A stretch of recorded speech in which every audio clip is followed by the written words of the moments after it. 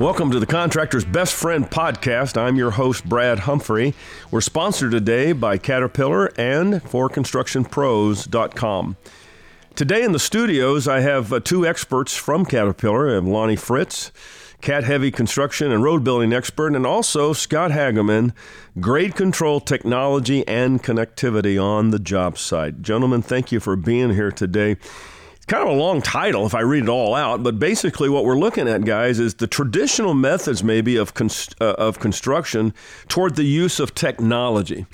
And we are going to slant this a little bit toward the grade technology. So to get us started, Scott, what I'd like to ask is maybe before we talk about transitioning, maybe we ought to talk about what do we mean by traditional? I mean, what might have been some things that we used to do that we don't necessarily do anymore or do it different? Right, Brad. So the first thing I think pretty identifiable to everybody would be grade stakes. Yeah. You know, you see the grade stakes on the road or see them in your neighbor's yard and wonder what he's building and things of that sort. That usually populates a lot of talk in the subdivisions there when that goes up there. Yeah. But traditional would be grade stakes, paint, paint marks. Another thing that gets all the guys talking in the subdivision to see some utility location paint marks there. So paint marks and grade stakes, and then using tape measures and strings off those grade stakes. Oh, man. That's right there in the wheelhouse of that Scott, traditional. those were the days, weren't they? Yes, they were. Yes, but very useful. Don't get me wrong. Very, very useful. But we just have less labor people to be helping us do that traditional stuff, and the new conventional is so much faster and so much efficient, especially if you need to change something. And a lot more accurate, probably. Yes. Yeah. When you're looking at that from where we used to be at to now, give us a little bit of a nice taste of what we may be looking at as we move through this transition. And Lonnie, I want to get you involved with this in just a moment.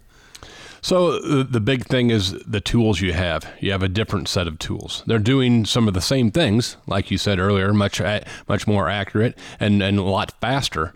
But a tool you have, a data collector and a rover, for argument's sake, or a laser transmitter and a detector where you're seeing that laser beam opposed to looking through a transit. And once again, that's going from the labor shortage we have. If you have a string and tape, you might have to have two people, one to hold each end of the string, and then maybe somebody to measure in the middle of the tape. That's right. But we don't have that luxury anymore. Right. So you take that laser transmitter and you put it on a detector and a grade rod, and now you can go get those elevations all by yourself. Lonnie, there's a lot of difference from 2D to 3D, right? I mean, that almost gets us into another category to a certain extent, but in your experience, and again, when you were in construction, you probably did some traditional things back in those days, so you can kind of live it, can't you? Yeah, a lot more traditional than I may have wanted to. Yeah. As soon as that comes up and Scott mentioned stakes, I look at paddles and stakes and grade hubs and thinking of paint can, stick rules, eye levels, and all those things, and trying to teach an individual that no, up is down and down is up. That's so right. it tends to wear. Yeah. But the key there is, and we've said in other podcasts, is really feeling it in the seat, and that is operators that have the skill, not only earth moving fundamentals 101, how to move the material, but to carry grade. That's right.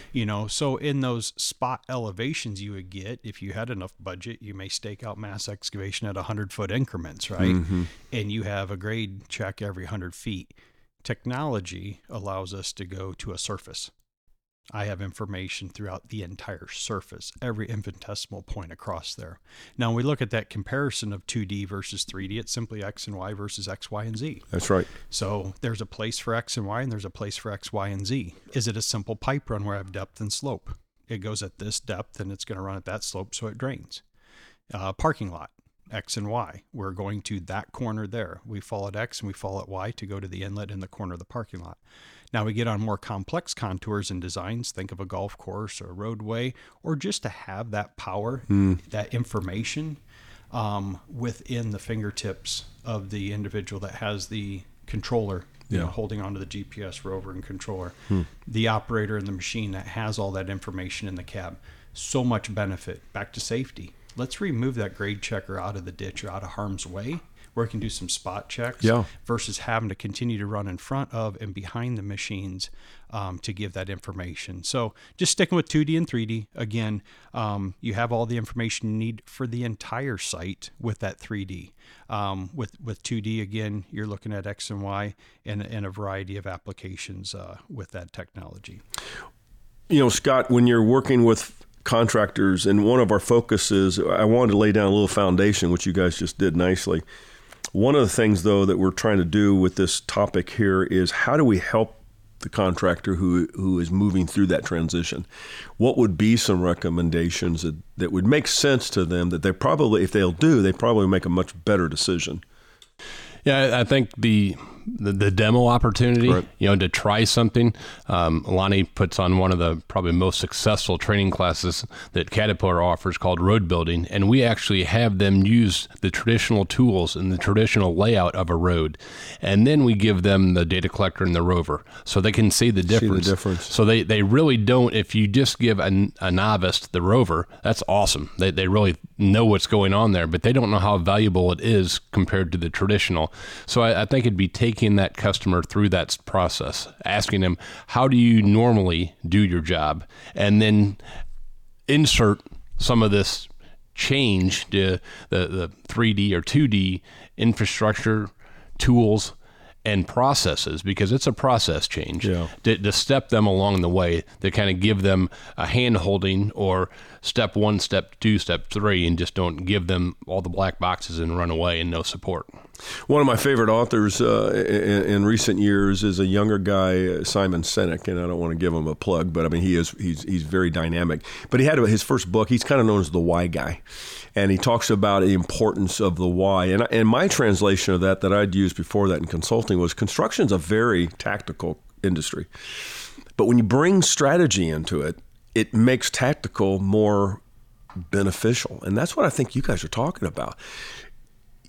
Scott bragged on your program a little bit. Tell us a little bit, not so much the components of that program, but the why behind what you're doing in that program, and how does it lead many times contractors, if not operators, to making better choices, better decisions? Yeah, so the Road Builder Pro program, we do start out with traditional. We do have, luckily I have Hagemann on my staff. So Scott goes out and stakes the job site for us so we can use, again those eye levels, stake rules, paint cans, tape measures, pull that information out there, try to accomplish cutting a ditch with a dozer, with a motor grader, using the traditional methods without technology. And it is a very eye-opening experience as to what it takes, the information, how to first read the paddle with the cut fill information, how to bring that out to the dirt. And then as soon as that operator goes through and makes their first pass, I'm like, guys, gals, you need to get back out there and give them the information for the next pass. And you kind of get that stare, that look like, seriously, it's warm out here. And then miraculously, technology appears a few hours later.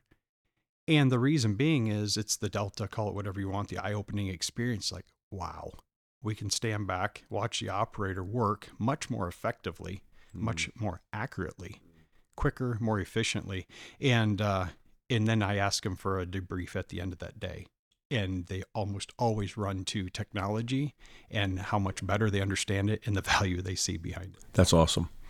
That's awesome. This has been really helpful. Is there anything else that you see here that would be a benefit to the listener on the technology, especially those that are going through the transition? Because we have a lot of contractors that are changing over. A lot of the younger sons or daughters may be taking over, in some cases, some of the family businesses.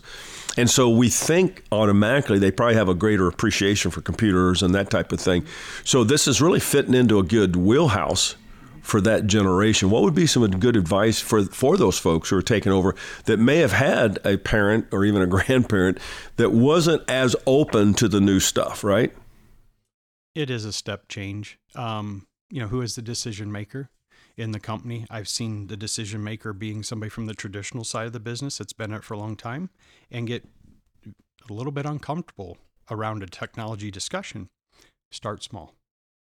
I have many, many stories and data points of, you know what we did, Lonnie? We went to our local technology store. We rented a rover and a base station. We had them build the digital design file for us. And we start with a rover. What happens next? That file goes into the machine. They have a 3D machine, a GNSS machine, right?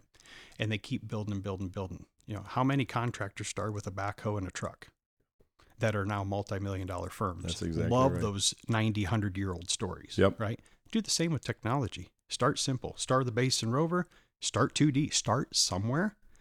Because I'm going to share with you, the competition is probably going to move you in that direction if you don't move yourself, just to stay competitive, because they're going to hit their unit prices, their budgets a lot easier and quicker than you will, because of the value there. When you can take a Caterpillar dozer and have 3D grade control and be up to 50% more efficient by using 3D grade, there's no argument. It is an investment. Yeah, exactly right. It is an investment. You're absolutely right. Scott, I'll let you have a final word here.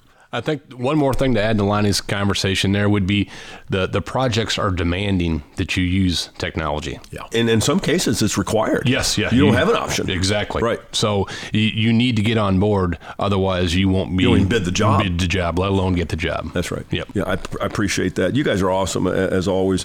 Well, if you're listening to this and you've enjoyed that, I hope you have, and you need to maybe pick up a few more pointers, listen to it again. There's a lot of deep jewels there to take.